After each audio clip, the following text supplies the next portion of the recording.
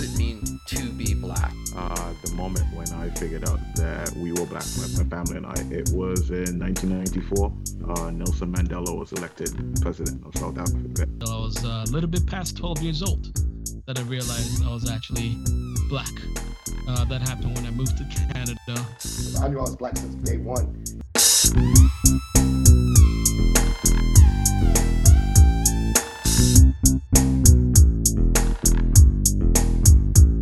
Welcome to the inaugural episode of the Accomplice Podcast. I'm your host, The Other Brother. In the shadows of the COVID-19 pandemic, we live in a world where, more than ever, we should be aware that we are all one people, one humanity. And yet, we are plagued with the effects of racism, systemic oppression, and injustice, which continue to marginalize people of color around the world. In North America, particularly in the United States, recent years have borne witness to a resurgence of anti-black racism and a disproportionate number of episodes of police brutality against African Americans.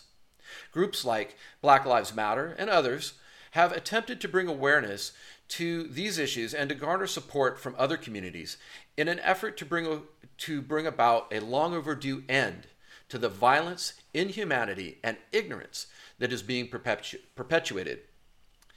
The idea that white individuals support and ally themselves with people of color in an effort to bring about change is not new. Abolitionists like John Brown or freedom riders like Andrew Goodman lost their lives in the pursuit of what they believed was their duty to help create fairness and equality in a society that was largely built by the labor of enslaved people. They were, in a sense, more than supporters, more than allies. They were what I would call accomplices. A supporter may passively believe in your cause, and an ally might cheer you on from the sideline, but an accomplice is committed. And an accomplice stands side by side with you and invests their effort and energy into your cause. So today, we launch the Accomplice Podcast in the spirit of those who have gone before us and made sacrifices to uplift humanity. We will be relentless in this pursuit, and we will be unwavering. And we will be conscious as. So thanks for joining us, folks. Today we've got a great show, and the conversation today is about what does it mean to be black. Certainly that is something that I think a lot of folks are talking about these days, and there are many, many views and opinions on exactly what that looks like. And today the show is centered around four gentlemen of the African diaspora that I'll be talking to, each with their own unique story, their own unique background, and their own opinions and views on what it means to them to be a black man. My guest today, I will introduce now. Very thankful to each and every one of them for joining me. And we're going to get started. First is Mr. Richard Mwangi. Richard is in Toronto and around various courtrooms across Ontario. He has spent his career litigating for his clients, and he received an Honours Bachelor of Science from the University of Toronto and later attended Osgoode Hall Law School, where he took a keen interest in criminal law. Richard, welcome to the show. Thank you for having me. Next, I have Mr. Philip Wilkerson. Philip Wilkerson is, among many things, has his own podcast, and it is called The Positive Filter.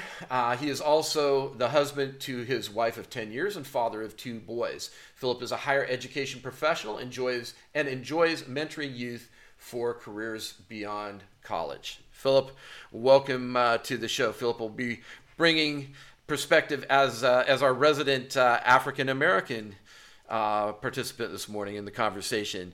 Next up is my co-producer, the one and only Jay Harris.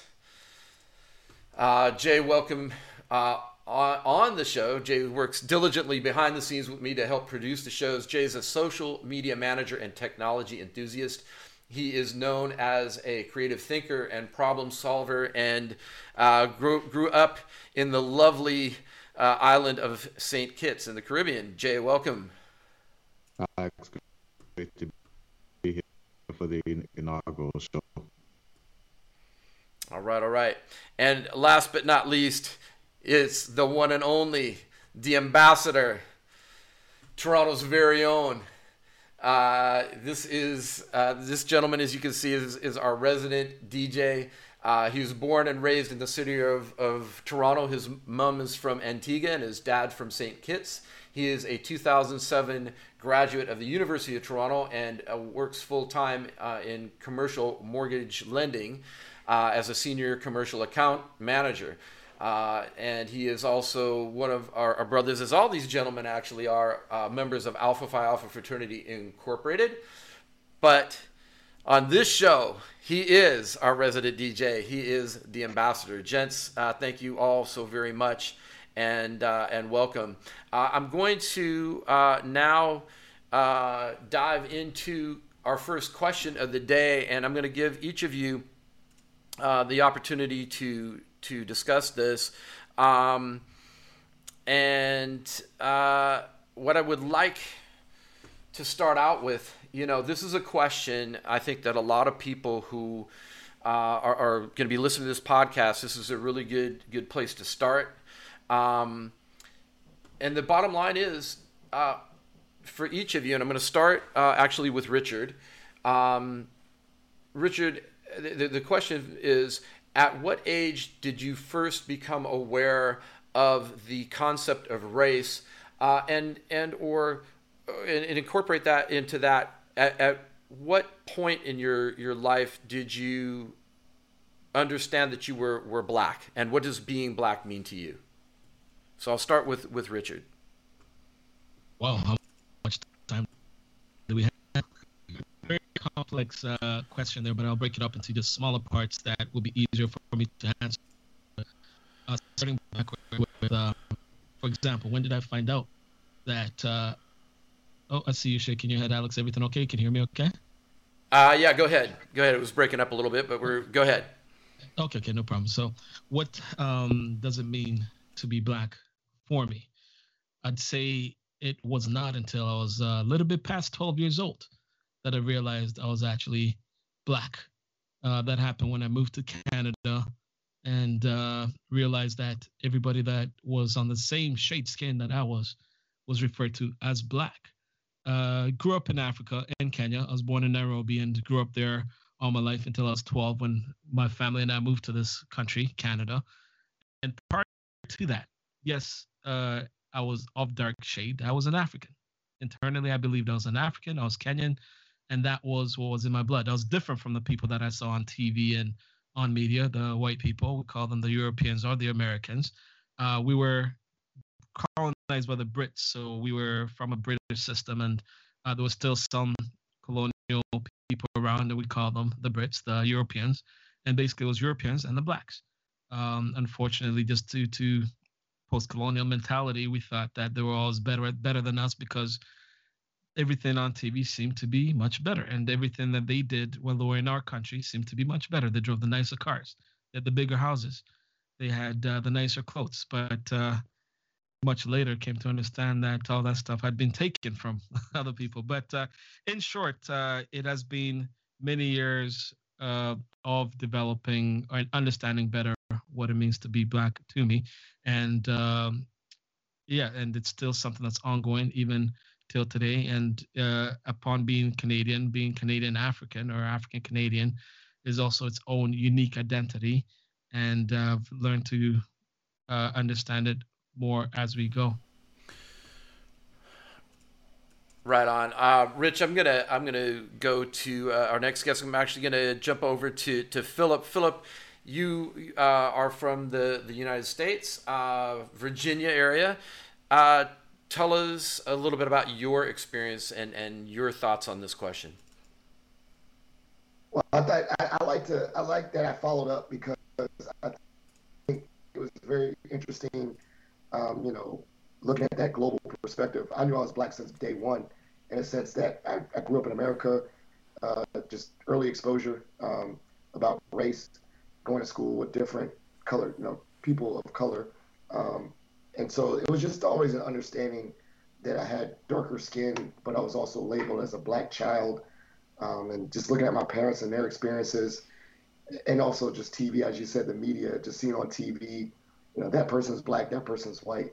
So I think very early on, I mean, very consciously, I think even in preschool, I was in a very diverse preschool.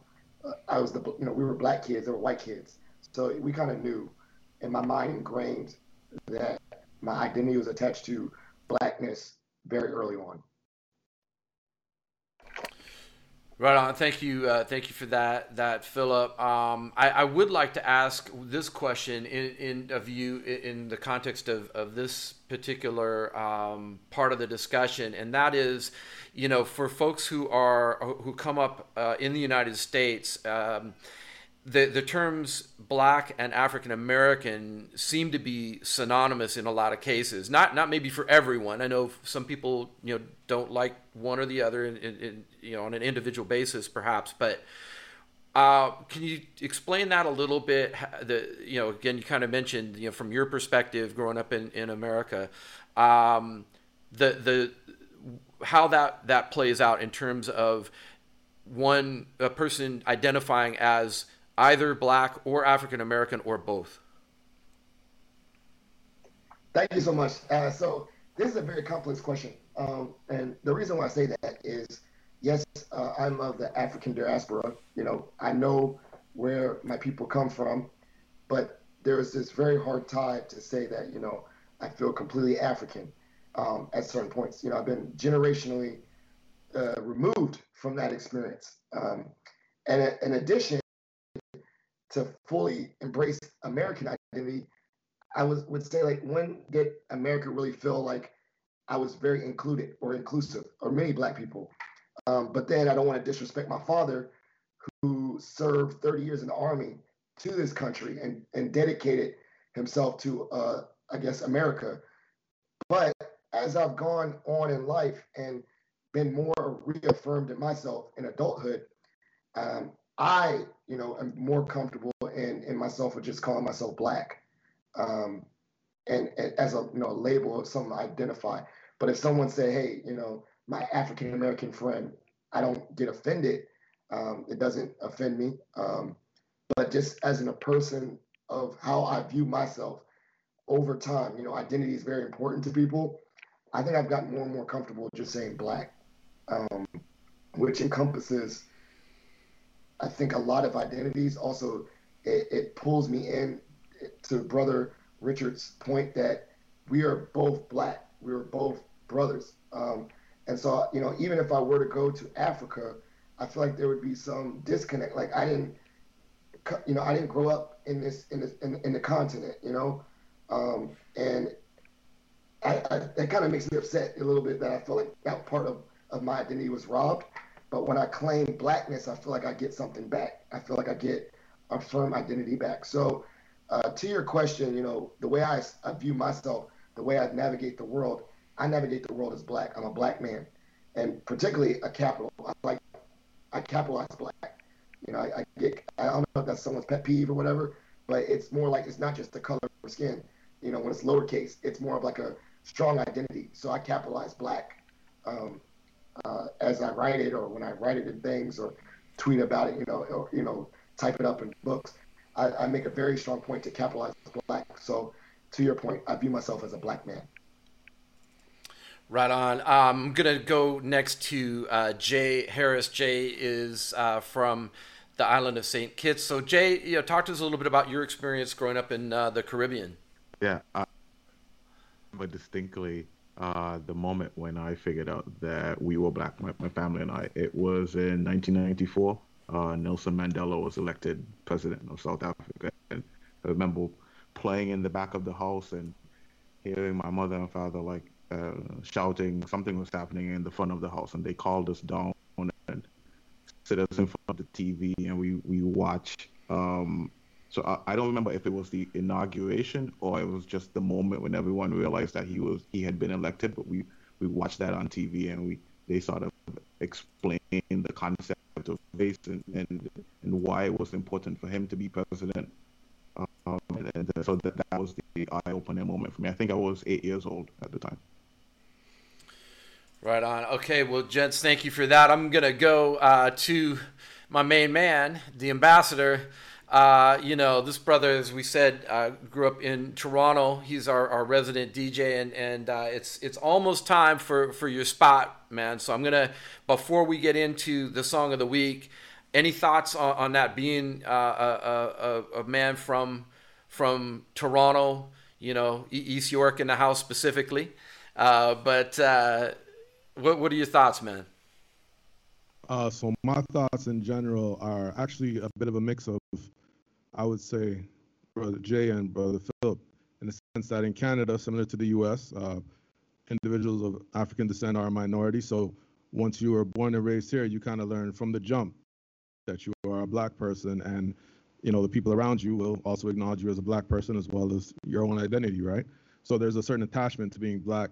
However, because the cultural context is different in terms of my background being from the Caribbean, there's still a heavy connection to the Caribbean heritage as well, and that understanding.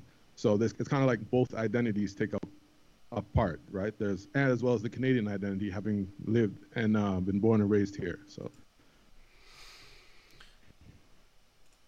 Right on. So it is time for the song of the week. Now, what we're going to do each and every episode, we're going to give you just a little taste of music from the African diaspora around the world. The ambassador is going to bring you a song each and every podcast, give you a little bit of background about the culture, where this music is from, a little history, and just open up your mind to the plethora of music from around the world and around the globe that he brings to us through his DJ platform. Pretty amazing guy. I've been working with him now for the last couple of years. We've done some online sets, and we'll be bringing more of those to you. But definitely appreciate having you as part of this show, man. And what do you have for us this week? All right. So for the first song ever, Accomplice Podcast. Let me drop this right now.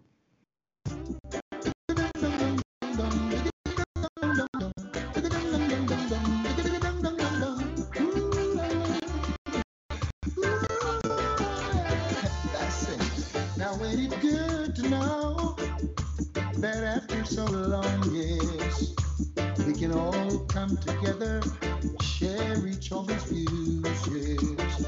Now ain't it good to know. All right, so that song right there is from the artist Beres Hammond, one of my favorite reggae artists. The title of the song is Ain't It Good to Know. The origin of the song is from Jamaica, and it's reggae music. So just a little small thing about reggae music. It originated in Jamaica. It evolved from some of the older genres of Jamaican music, such as mento, ska, and rocksteady.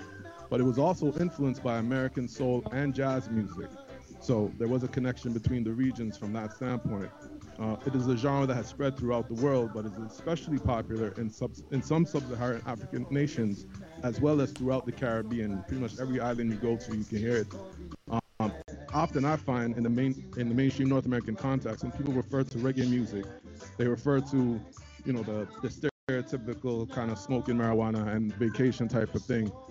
But reggae music, as I understand it, as I've grown up with it, is a form of music that was used to transfer uplifting messages as well as social and political commentary to the masses. So as you hear in this song, he talks about Ain't It Good to Know. One of the first things he talks about is that we can sit together and share each other's views as we're doing on the podcast right now. Thanks. Right on. Appreciate you, man. So you are listening to the Accomplice Podcast. I'm your host, the other brother. That was our song of the week from Beres Hammond, courtesy of our resident DJ, the ambassador. We're talking about what it means to be black. My four guests, Richard Mwangi, Philip Wilkerson, Jay Harrison, of course, my main man, the ambassador. I want to go into a little more in depth into this discussion. And Jay, I'm going to start with you. what makes a person black? I think a lot of folks out here, this is a question that people have, again, many different answers and viewpoints about, because we see that, in today's world, especially in North America, you have a lot of people of, that are biracial, mixed race, etc. There's lots of different terminology that is used to describe people who are multiracial, all of this, and it can be sometimes complex to navigate. But in your view, what is it that makes a person black or identify as black? Your mic, brother. Rookie mistakes all day long for me. Yeah, great question. I think it really comes down to culture.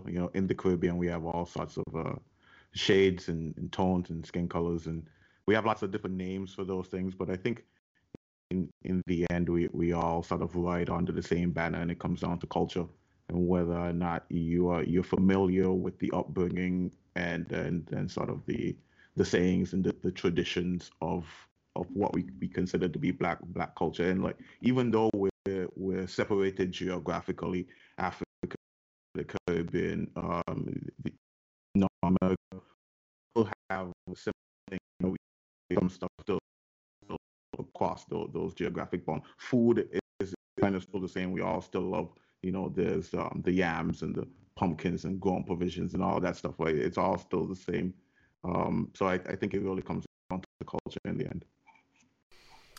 Right on. I'm going to take it on over to Philip, because we're sort of touched on this already, but again, from the U.S. perspective, again, I think we can dissect this really deeply. I mean, when you think about things, going back historically, the period of enslavement in the United States, and you have things from state to state. There's different rules on what defines a person as being black. The cliche maybe being the one drop rule, for example. But again, it seems to me today that a lot of the issue surrounds the word identity. So can you speak to me a little bit about that?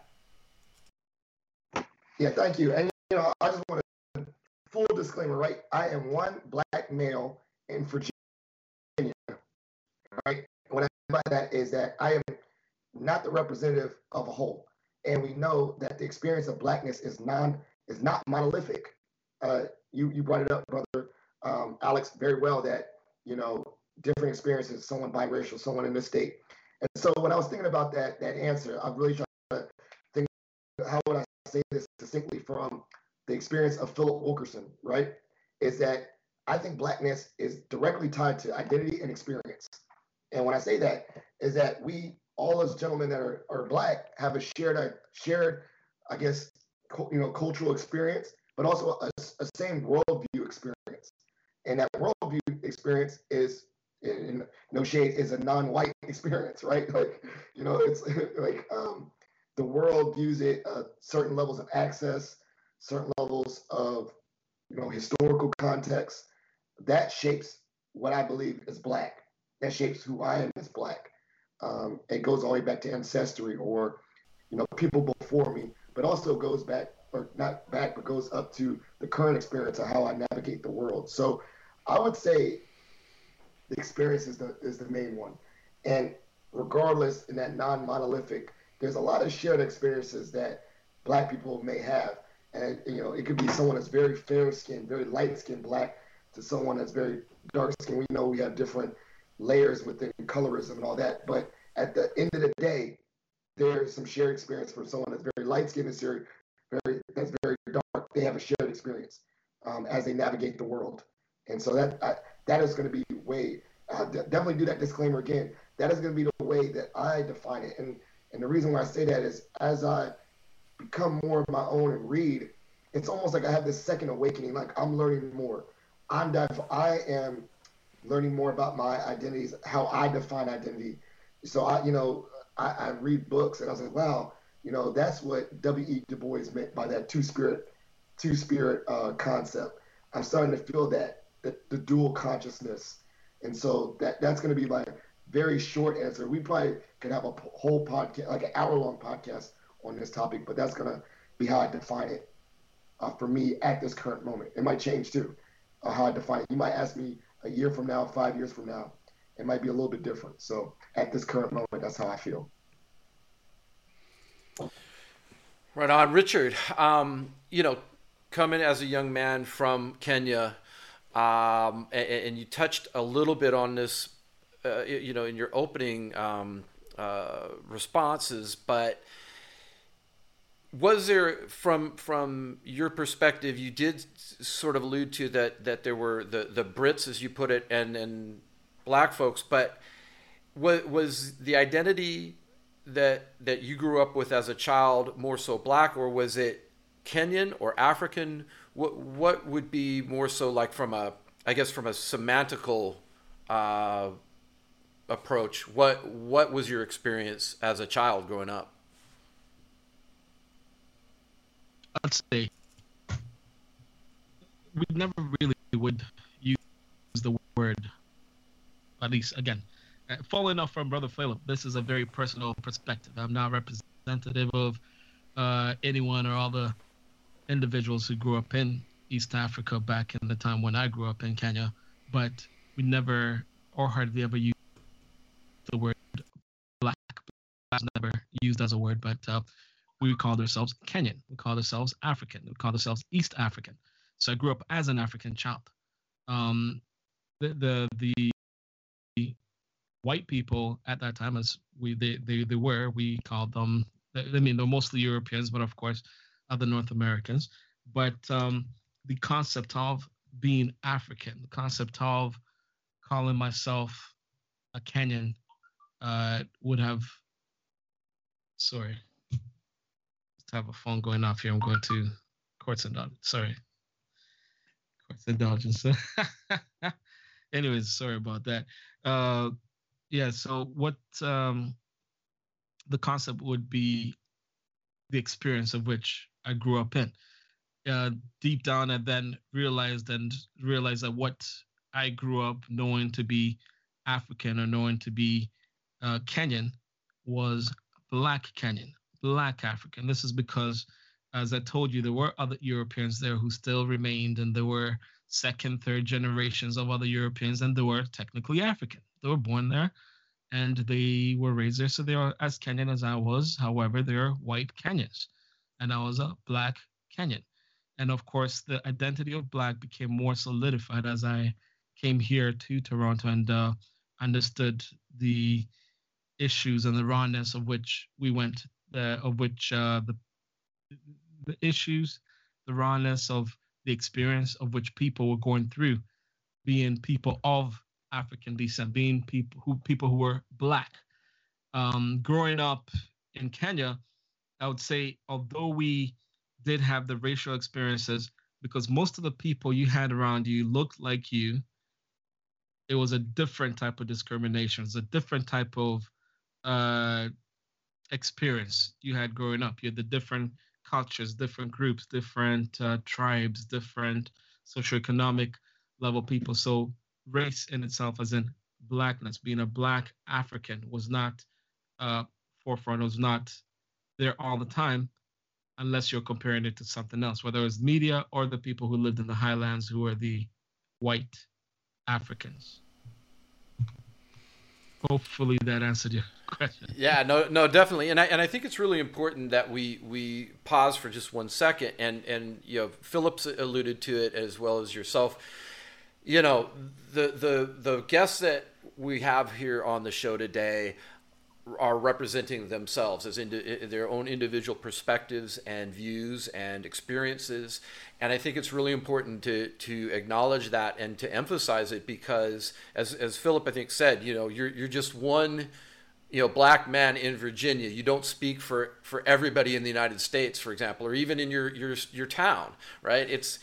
This is your experience. This is your personal view and opinion and so forth being expressed. And I think that that's really a great place for us to actually start as a foundation in when we think of being an accomplice and we think of the type of dialogue that we can have with folks that are maybe quote unquote different from us, is to understand that each person is their own individual self, comprised of their family upbringing, experiences, all these things, as a human being. And so in order to get to know and understand somebody from a different culture, we have to approach them as an individual human being, I believe, and understand who they are as a person, as an individual, and then how the culture and their environment and other things, other factors, the same factors that influence all of us in various ways, how those things influence and shape that individual person.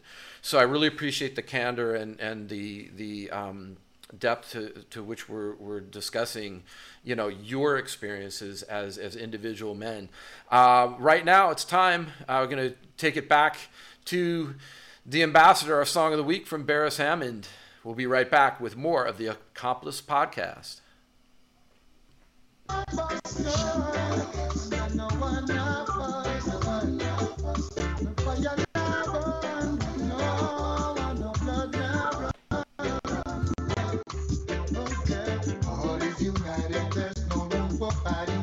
Let's just all be nice. All is united, and you are invited to share this paradise.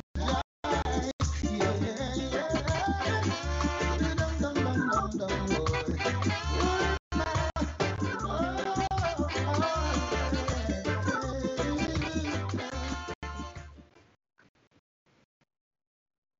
All right. That's our song of the week from Beres Hammond. You'll hear a little bit more from the Ambassador a little bit later in the show, but right now, getting back to my guests, this is the Accomplice Podcast. We're talking about what does it mean to be black from the perspective of these four gentlemen that I have joining me here today.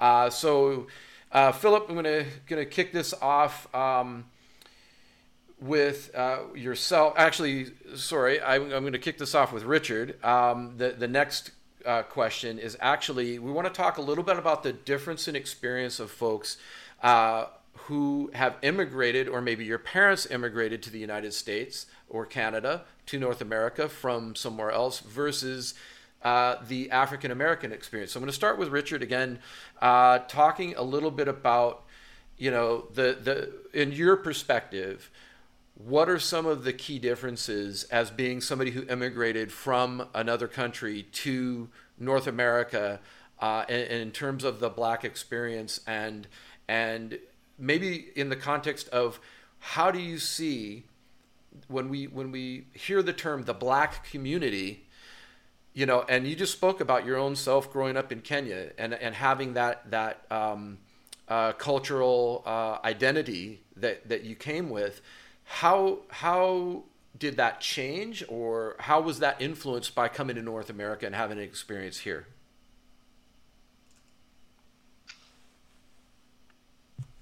So moving to North America, the experience was quite enlightening. Initially, when I first came as a kid, I did not fit in with the white kids. I did not fit in with the other Asian or kids from all over the globe. And the people I mostly resembled were the people who were dark-skinned, like I was. They were the kids from the Caribbean, kids from the States, and they called themselves. I now would say they were black kids, and I would consider myself black, yes. But at that time, the kids that I hanged around with from the Caribbean, mostly from Jamaica, would call me the African youth. I was the African youth for a long time.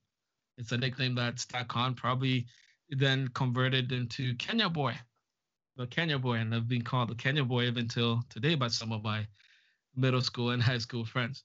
And I noticed that the Caribbean kids called me the same name as the white kids. They called me the African boy. But I never took too much offense from the Caribbean kids calling me that. However, I did take offense from other people calling me that.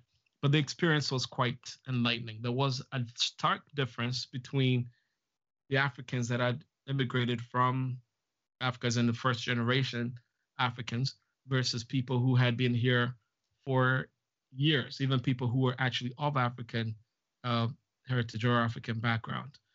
What I did note, though, was that no matter the amount of generations in Canada, at least in Toronto, there was a very heavy love for people's backgrounds. There was a very heavy, I lose words for it, but there was a large tie to people's backgrounds. So even a lot of these children or kids that I grew up with who call themselves Jamaican or small island folk or Trinidadians or Nevis and St. Kitts, so on, called themselves those names, although they actually were born here in Canada. So you would ask someone, where are you from? And if they're not saying I'm from East York, Scarborough, North York, or the West End, they're saying, oh, I'm from Kenya or I'm from Jamaica. But meanwhile, it's either parents or grandparents that are from there. So I noticed that as a collective Black community here, there was a large tie and a large pride. There was a lot of pride of where people's parents originally were from in the community here in Toronto, and I see it even till today, and I enjoy it, love it. Yeah, it's interesting. I think even for myself as a person of a European background, you know, and spending time as a kid, especially between Canada and the U.S., going back and forth, it was always in Canada. I felt like it was acceptable to have your cultural identity. So if you're from, you know, France, or you're from Scotland, or you're from Ireland, whatever, that was fine. You could still be a Canadian and be, you know, identify with your cultural background, your parents' or grandparents' heritage, and yet and that didn't infringe on your being Canadian, so to speak. But in the States, it was very different. It was, you know, very much an amalgamous thing where, you know, people kind of put that behind them and generationally, and are seen as this whole one amalgamous group of white folks, more so. That always seemed to me in that sense. Claude, I want to turn to you, the ambassador, and you know, talk about, as Richard had mentioned, you know, being one of those young men who grew up in Toronto, but yet your folks are from the Caribbean. As I mentioned in the intro, your mom's from Antigua, your dad's from St. Kitts, and of course you, in the time I've gotten to know you, that heritage and that cultural appreciation is very strong and very much a part of your whole life experience. Absolutely. So again, what Rich was saying was pretty much bang on in terms of the identifying. So when my parents came over from the Caribbean, obviously they were the first generation. They were immigrants here, and they had to deal with, you know, stereotypes about where they came from. Obviously, there's, just like anywhere else, where if you're not educated about where these people are from, sometimes you end up dealing with people who are ignorant and so on and so forth, and just kind of the typecasting of what the Caribbean was and everything like that. So one of the things that, on top of course, my mother and father having their own like family pride and identity pride and everything like that, and in loving their culture, they wanted to instill that in their children. But then you also understood that, well, there was an experience outside of the house, which was people don't really understand or don't really know sometimes what your heritage is about. And they look to media. So like we're talking about with the reggae, where, you know, it's typecast a certain way or stereotyped as a certain thing, but it's like, yeah, that's there, but that's not all there is. There's a lot more to it.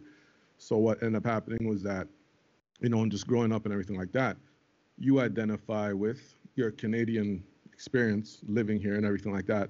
But Canada to you was hockey. They don't have hockey in the Caribbean yet, as far as I know. Polar bears. I know they don't have those in the islands and stuff like that, versus what your parents are making at home, the music that they're listening to at home, those type of things, and just the different experiences you'd have. And what I found similar to what Richard was talking about was like seeing it from the other side, where when you would run into Caribbean people or people from who were born and raised in the islands or on the continent, they didn't get it. Some of them. Some did, some didn't when you explained it, because to them, they're like, you're born here, you grew up here, this is what you are. And we're like, no, in Canada, when you're a child of an immigrant, you're not just Canadian. you still link back to your heritage, and that is still reinforced in you. So that's why, going back to even the previous question about the identity as Black, it's like Black and Caribbean, they work together with me. Then one is not over the other, and they don't discount the other. It's not like I'm Caribbean, so I'm not Black. No, they work together in tandem for me. So. Right on. So speaking of the Caribbean, Jay, I'm going to come to you because you have had the experience growing up in St. Kitts and then attending university in the U.S. and then now living in Canada. What has the transition? What are some of the key differences that you've experienced as an adult who's emigrated from the Caribbean to North America in terms of again this dialogue about Black community and that experience? What are some of the key differences you see from where you grew up? Well, I guess the one difference being the temperature, right? When you get up here, it's way more than it is in the islands. But I'm just messing around. Yeah, I go for it. Oh yeah. So I'm thinking that from my perspective, I see a lot of similar things, and that's because you can find your culture wherever you go.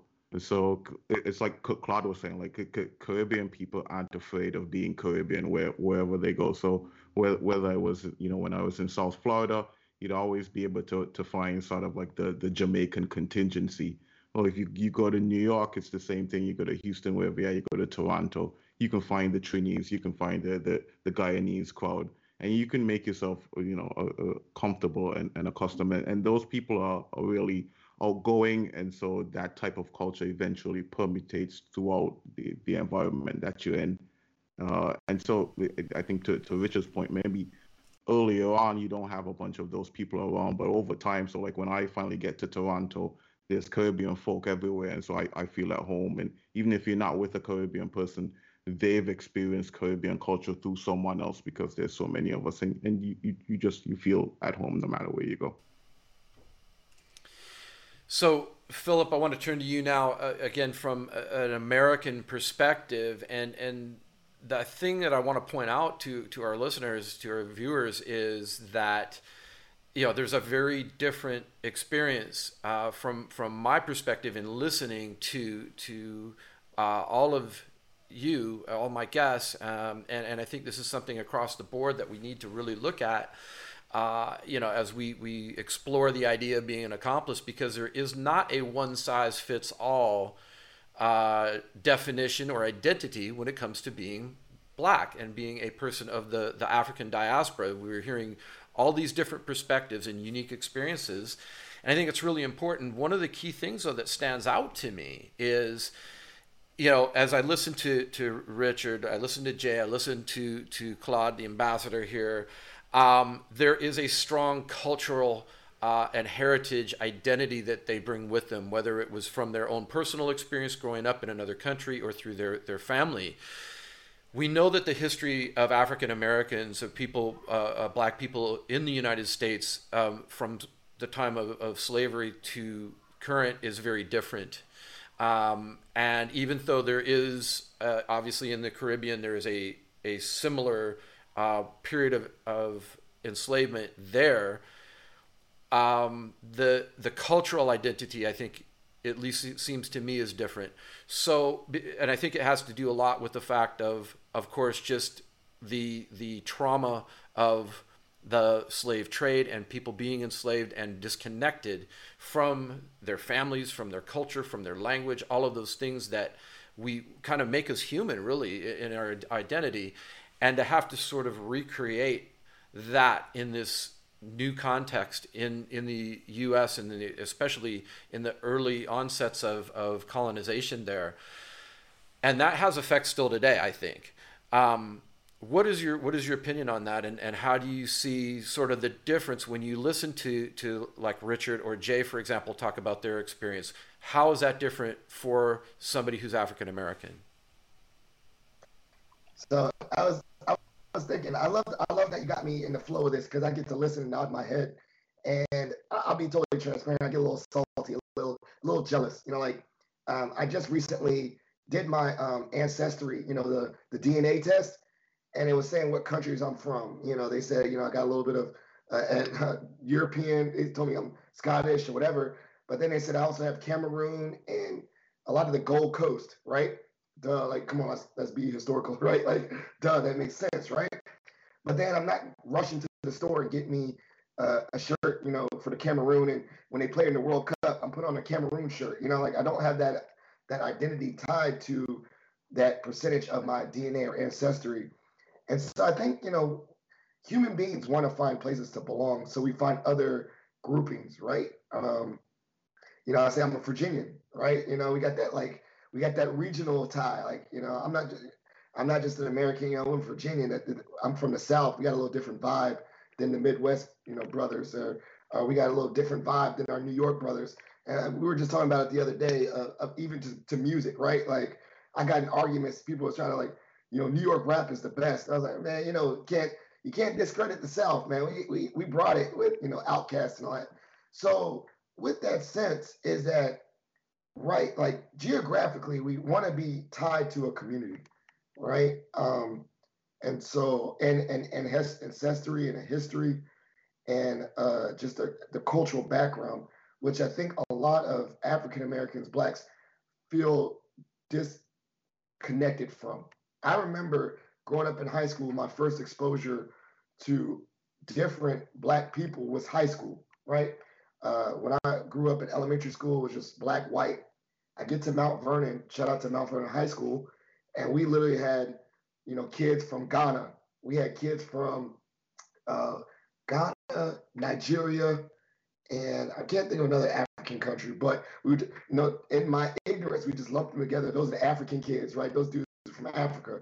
As I've gotten more, I'm like, well, no, there's a really cultural tie. Those are Ghanaian, you know, they're from Ghana. They're Ghanaian. Those are Nigerians. And you know, if you meet those African brothers, they got a strong tie. Like, no, we're Nigerian, we're Ghanaian. You know, they rock with them. And you know, my best friend, my brother, the godfather of my godchildren, he's Jamaican. That's a strong tie right there. Like, you can't tell him he's not Jamaican. And I mean, he was born in Jamaica, immigrated here, but he even in second grade on in America, he is Jamaican. You cannot tell him otherwise. And that is an experience that I don't think a lot of Black people in America have.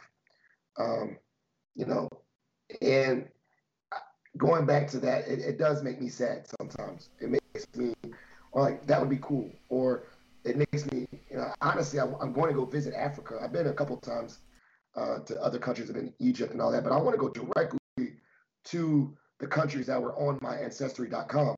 I want to go to the land where some of my DNA is from, you know, and just be there and vibe there. So I don't know. I think if we ask a lot of Black people, maybe they have a totally disconnection. I think maybe it might be a protective measure to just lump people like as other, like, because if you really realize it, if you really think about that, it is traumatic. Like, if I really think about that, I don't know exactly who maybe 5 generations are from, then it makes me realize I have to face the reality of a cross-continental trauma that someone in my lineage experienced. Like, I would have to address that mentally. So it'd probably be easier in regards to discounting trauma as saying, I'm just American, or I'm just Virginian, and I don't have this real tie to Africa. And it's almost a second awakening when you read and learn more. So I'm glad I took that DNA test. I know someone, if you want to do a GoFundMe and give me some money, I'm just joking.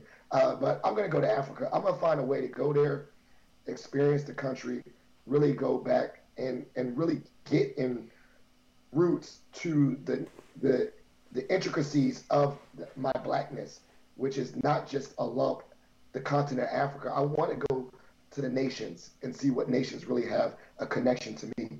So that's just kind of my thoughts right now. As I said earlier, maybe you hit me in a year, maybe you hit me after I go to these African countries, and maybe I'll have a different perspective when I really get to learn more about myself and where I came from. You're listening to the Accomplice Podcast. And time for our last little musical interlude here with the Ambassador and Beres Hammond. Now that after so long, we can come together and share each other's views. Yeah. Wouldn't it be good to know that some old time enemies, yes, cease fire and let the beauty start to show. Then no shot now bust, and then no one now bust, oh, and then no fire now burn, oh, and no blood now run. Then no shot now bust, oh, and then no one now curse, and then no fire now burn, oh, and no blood now run. You're listening to the Accomplice Podcast. I am your host, the other brother. And coming down to the wire here, the last segment of our show before we wrap up here. And this is sort of our rapid fire segment. I'm going to give each of my guests 30 seconds or so to ask a question. And they're going to give us their take on this final question in short form as we round out the last segment. So we've talked a lot today about identity, how people identify as Black, what their thoughts are behind the nuances of being Black, being a person who has immigrated to North America from another country, who's grown up in North America, the United States, etc. And more recently, there has been sort of a phenomenon, I guess you might call it, of folks who are identifying as another race. Particularly, I think of an individual like a Rachel Dolezal, the former NAACP president in Washington State, Spokane, Washington, who has, quote unquote, identified herself as trans Black. That's a whole topic probably for another episode, but in 30 seconds or less, I'm going to ask each of my guests. I'm going to start with Richard. I want to know the answer to this question. In 30 seconds or less, can someone who is not of the African diaspora identify as Black? Why or why not? Richard, you're up. I don't think they could identify as Black. They could identify with partial experience of what they have seen. It's very difficult, I would say, again, this is my personal perspective, very difficult and practically impossible for you to identify as something you've never experienced. So as much as you would like to, because you've never seen life through that person's eyes, you've never been in their skin, you've never been in their feet, it's very difficult to. You could sympathize with, you could understand many aspects of it. However, I would respectfully submit, no, it's not possible. Jay, I'm going to come to you next. Is this a thing, or what's your take, man? I think most of human identity is learned, and if someone was in a position where from a really early age they were able to learn Black identity, even if they weren't Black. I'd be fine with that person saying that they were Black. Like, for instance, if you were adopted, or if you happen to grow up in a majority Black environment. Right on, Philip. Your thoughts? I liked both answers. I'm gonna play like the Switzerland and both.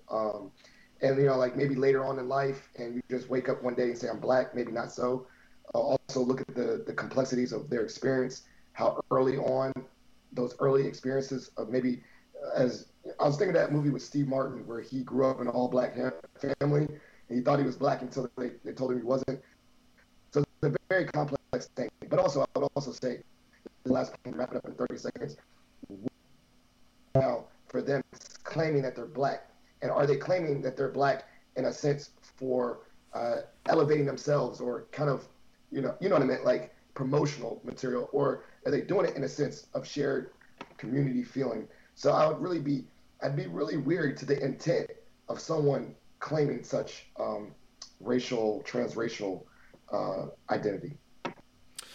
Right on. Finally, I'm going to come to my main man, the ambassador, as we wrap this up, brother. It's been a deep show, man. This inaugural episode. True. So just in 30 seconds or less, just in the discussion that we've had, it's pretty obvious that race is a social construct, mainly in the society that you're in. So, say for example, I've been to Australia. I've met some Aboriginals from Australia. They identify as black, not necessarily of African ancestry. However, the society also recognizes them that way.